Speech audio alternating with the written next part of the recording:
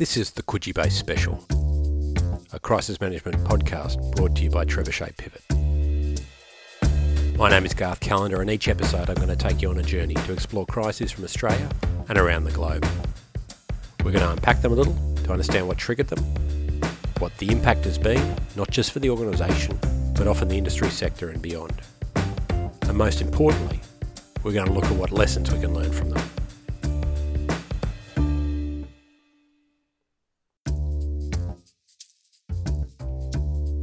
This episode is based on the 2016 tragedy that occurred at the Gold Coast theme park, Dreamworld. We often try and find lightheartedness and a bit of humour in how we deliver these podcasts. However, with this incident and the follow-on handling of the crisis from the organisation's executive and board, leave us nothing to laugh about. Also, what is apparent in this episode is that Marley Walchuk and I record these podcasts from opposite ends of the globe. Technology has let us down a little, particularly in the clarity from the Canadian end.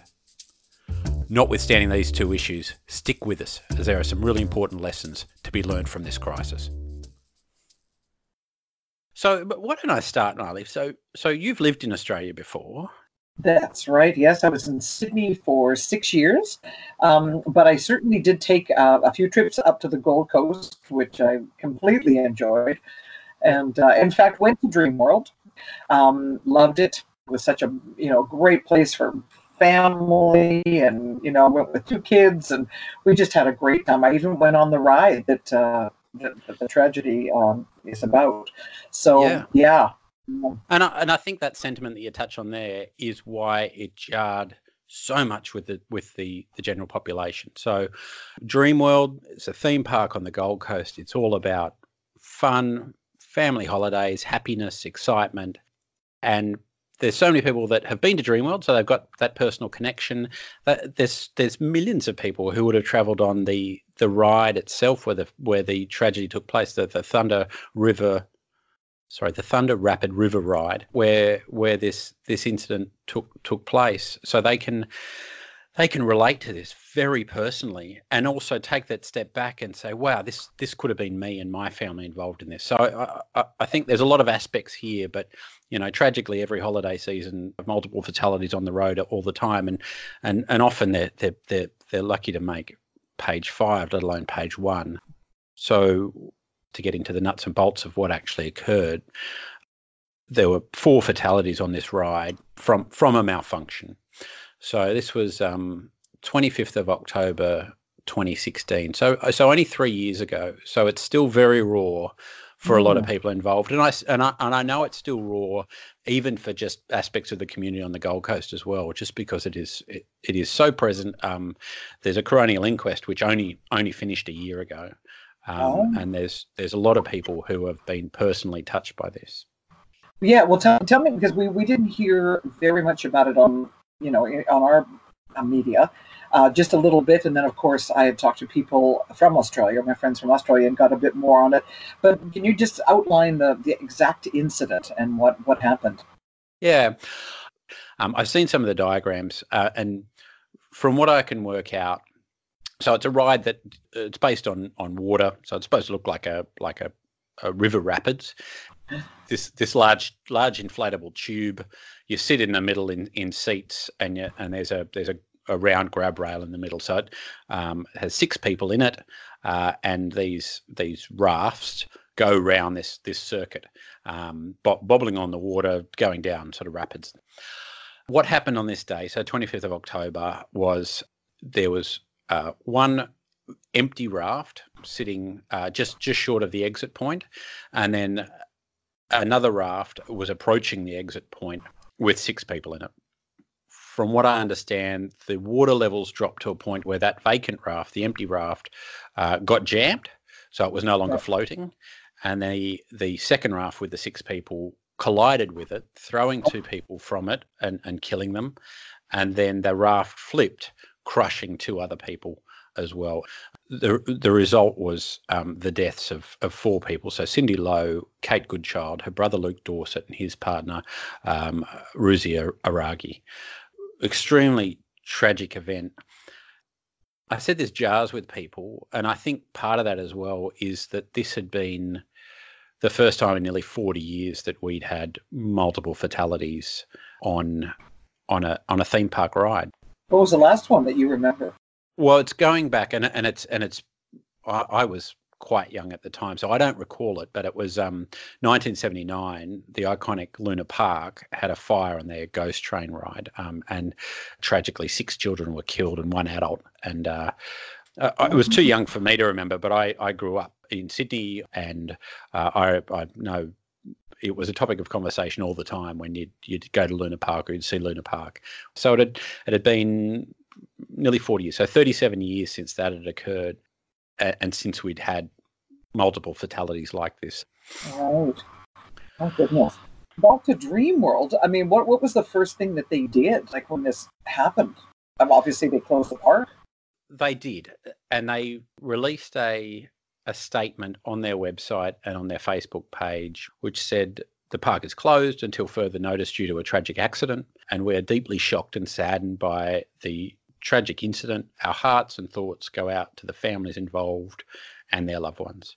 So from a crisis communication standpoint, yeah, okay, they'd acknowledged this, shown some emotion towards the family, and obviously the park was closed because there was then a police investigation centered around this ride. Right. And did they do anything else? From all accounts, emergency workers worked well into the night to free the bodies of those trapped under the raft. So really a horrible situation. So Dreamworld sits under a parent company, which is Ardent Leisure. Dreamworld is their flagship theme park. They dabble in a few other things. They have another theme park here on the Gold Coast. I believe they run Wet and Wild. They do a bit of property and a few other things. So it really, whilst you didn't see much of the Dreamworld CEO, rather it became to the responsibility of Ardent Leisure, so that parent company, to communicate and to bear the brunt of what was happening in regards to these issues. So initially, and Ardent Leisure was a Australian Stock Exchange listed company. Their share prices dropped 22% within the first 3 days. I'm not an economist nor a finance expert, but they've had ongoing losses since this incident. It's probably difficult to work out exactly what is Dreamworld specific and what is more broadly around the company, but they lost 63 million in 2017 financial year, and then increase of 90 million 2018 financial year, and guest numbers have really remained stagnant at Dreamworld. There's talk about them and reinvesting significant money into the park, but it's it has really struggled ever since. And they're an interesting company. So whilst you can wind this back and say, well, maybe this was a failing of their risk management processes, and absolutely maybe it was. However, this was nothing new to them. They'd actually won risk management awards. I think the most recent was a 2012 risk management award for their risk management practices. And like I said, ASX listed, so they had significant governance around the organisation. And I raise the risk management thing because I always say with things like this and a company like this, their risk management processes were in place, but surely somewhere at the top of their risk register was multiple fatalities caused by ride malfunction. And yes, there would have been risk minimisation, how you treat that risk, the minimisation, the mitigation processes in place, but also it would have been enough for the executive and the board to have it in the back of their mind, right, what do we do if this ever does occur? And I would expect a process in place for how they would manage multiple fatalities from a ride malfunction, which is what happened here. Mm-hmm. But that is obviously not what had occurred. They were really caught short. They announced that the park would reopen on the 28th of October, so 3 days later, saying that they'll have a special memorial for the victims. This was publicised. Right. However, they obviously hadn't worked with the police over this, and the police, when they heard about this, put a stop to it, saying, well, actually, the park is still being treated as a crime scene, so there's no way you can open it. So it looked really untidy. They had to flip-flop on their decisions. The other thing which really, I think, what really got the public offside, but also got the media got a taste of blood, And media scrums happen with these things. As soon as they see shortfalls, they've really jumped on board. And this is a classic one. Ardent Leisure is an ASX listed company.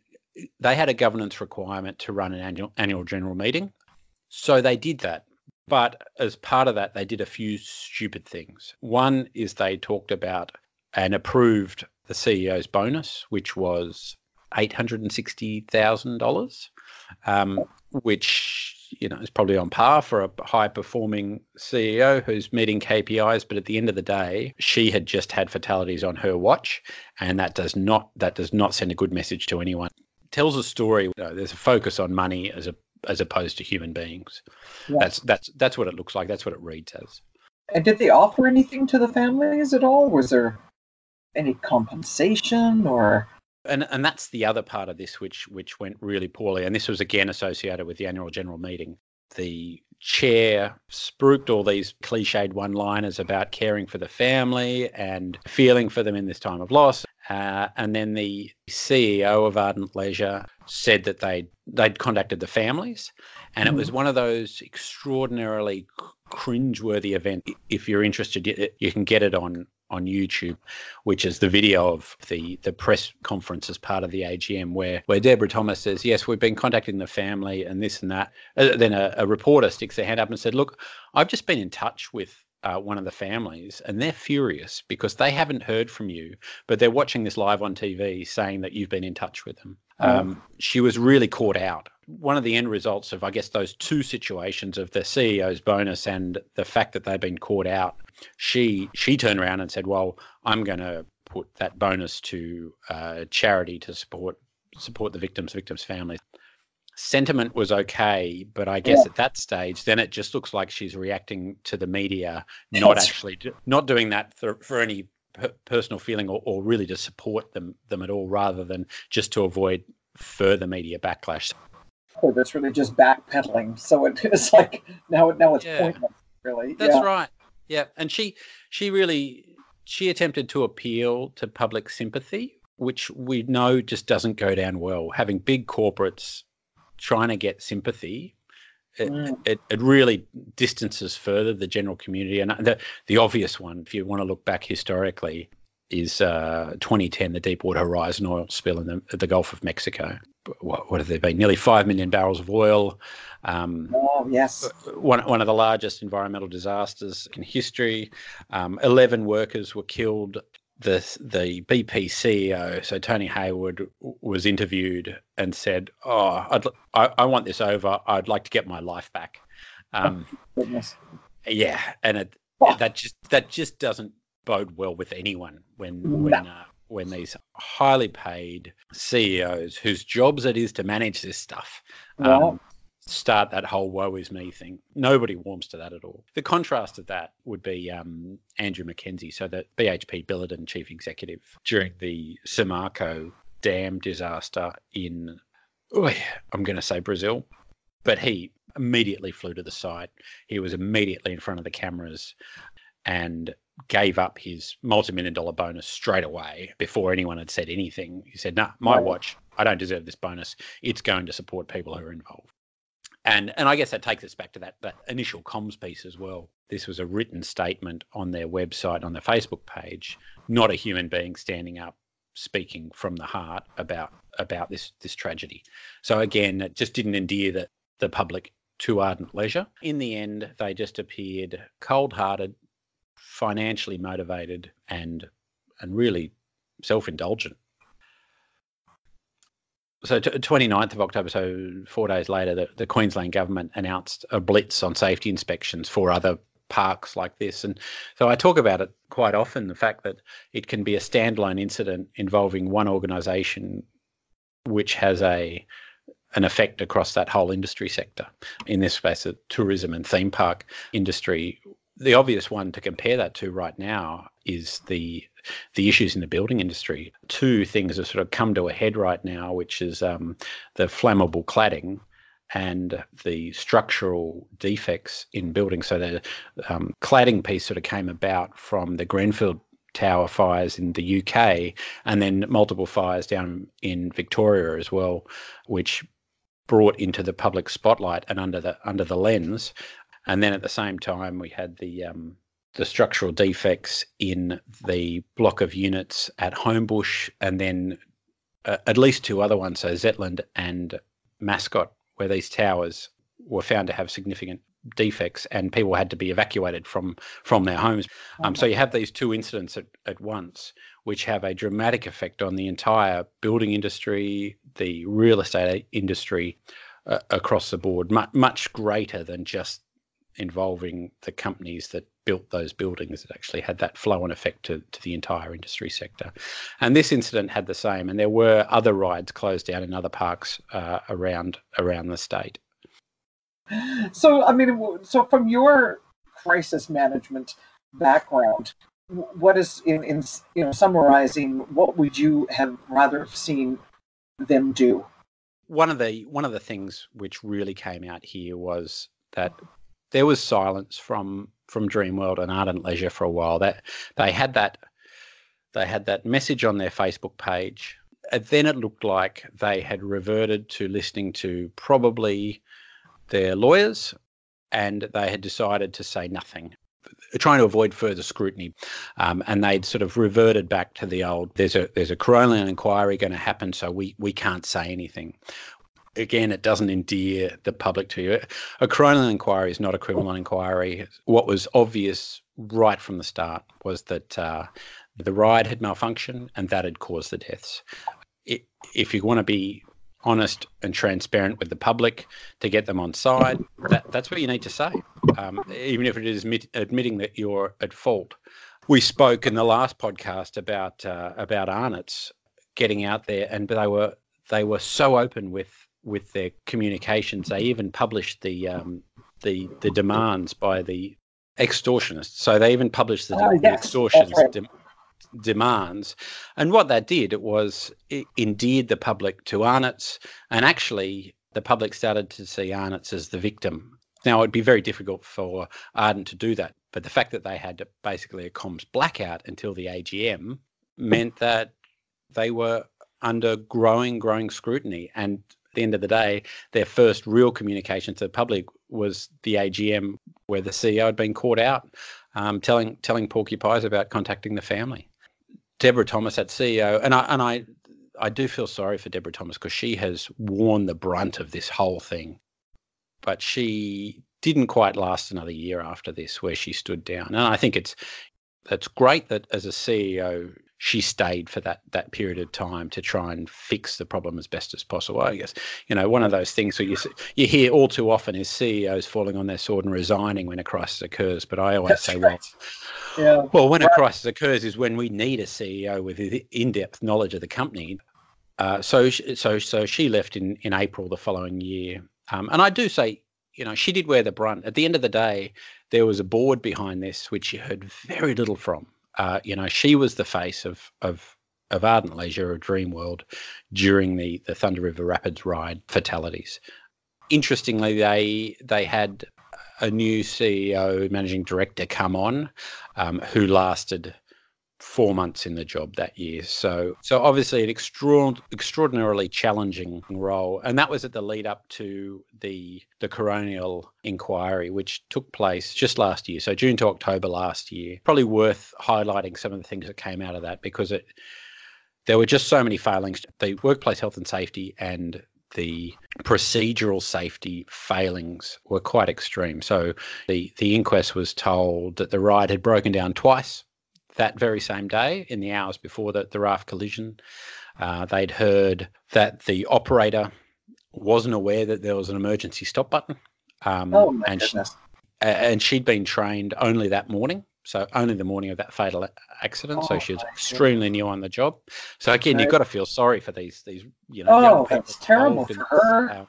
It was told that from a technology point that there was no alarm signal for when a pump malfunctioned, which kept the water up to certain levels to make sure that all those rafts continue to float, and that the staff used the staff used a stain on the wall to monitor the ride's water levels. So nothing in there in regards to technology and a safety mechanism to make sure that those rides kept buoyant and kept moving. So, and there's more. Unbelievable, isn't it? Yeah. So little in place to keep everything safe. Yeah. The safety manager talked about cutbacks in funding on repairs and maintenance. They heard about that electricians didn't look for the cause of the pump malfunctions for the previous had malfunctioned before. Rather, they just kept resetting them. And basically, the engineer supervisor said that that ride should not have been in service that day. Very tragic, right from the safety and emergency procedures all the way through to the handling of it from a executive and board perspective. So many failings, and at the end result was loss of life and then prolonged suffering of those people who were involved, whether it be from those working in the park or from family, friends, people at the park at the time. Things that could have been managed a lot better for the well-being of everyone involved. I think keep going back to what you said in the beginning about there not being an actual system or like a plan in place for something like this, when you would think that would be the first plan that they would have brought up in a crisis management meeting. Because, if somebody dies on a ride, what do we do? I keep thinking, like that's a given that you would have that, but they really didn't seem to have anything in place. Yeah, and I think a really well-drilled crisis management team is great to be able to take the blinkers off and be able to scenario plan for those outside-of-the-box things. But this wasn't one of them. This was one of those things that would have been on their risk register. They would have been very much aware of the possibility of fatalities, but they were caught at a standing start, completely unprepared for this. Well, there's so much to take away from this. Sometimes I don't know quite where to start from this, but I think probably, if you want to distill it down to what they really did wrong, I think foremost there was a lack of strategic leadership. I think that's where it really failed. Rather, they were trying to manage the situation, trying to get back to business as usual as quickly as possible to make sure that the governance things got taken care of. All that, they forgot that they were leading a group of other human beings, and they were responsible to a broader group of stakeholders. So I think their failing was in the leadership piece, particularly. You can definitely delve into other aspects. You obviously can't go past the timing of the AGM, what was said at the AGM and what was agreed to at the AGM. Absolutely. You can go back and look at the risk management processes and the fact that they didn't appear to be used as any sort of guide for crisis preparation. You can go back and look at what really occurred, which was a crisis of confidence in the Art and Leisure Board, who again were very quiet during this whole thing. And at the end of the day, the buck stops with the board. However, it was the CEO who was primarily the face of this crisis. Right. And I think the fact that this is not just about communications.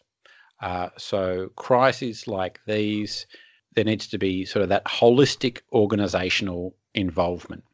To fix these problems, it's got to be about the organisation acting to fix them, not just about telling people what they're doing or what they're thinking. So really that the comms piece is secondary. So you do things to fix it and then you communicate those. I think what Ardent Leisure was doing here was focusing on what they were going to say, not what they were going to do. And in fact, if you want to go right back, probably what they were not going to say initially. And I don't know about you, Marley, but I feel dirty after this one. I just feel, it's one of those ones that really brings you down a bit. Because yes, no, absolutely. Not only you've got that loss of life, but you've got the exacerbated effects on those people involved just by some poor management and board decisions. Yeah. Well, what are we going to be talking about next? Hopefully not something quite as sad, but it's all going to be discussed, right? That's how we learn. So the next one we're going to do is the finger in the Wendy's chili, which is nowhere near as serious as this one. Sure, it's a bit sad that somebody lost their finger. So So up next is the Wendy's product tampering, and then we'll also, I say it all the time, but my favourite one, which I'm finalising the research on, which is just some of those looks into the fashion industry, and how some of those larger than life characters like Dolce and Gabbana and some of the executives behind Victoria's Secret, how them drawing off on social media, making wild claims, are having a significant impact on their organisation and more broadly on the sort of the fashion glamour side of the fashion industry. Awesome. Well, thank you so much, Garth. That was fabulous. So much to learn, even though it was a difficult subject to tackle, and I really appreciate everything that I've gotten from it. And I guess we're just with all these things, and I would really encourage feedback with this. I'd love to bring up in follow-on episodes of things which people think that we could have paid more attention to. Call us out on anything we got wrong, or bring up things which we could have explored further. So best way to do that is contacting us via email at information@trebuchetpivot.com, or alternatively jump on our website, and that's where you can find other case studies, links to other podcasts, and there'll also be links to contact us as well. So that's trebuchetpivot.com, and by all means, people can sign up to our regular crisis updates. So Marla, it's been delightful. Thank you again for your time today. Pleasure. Look forward to the next one.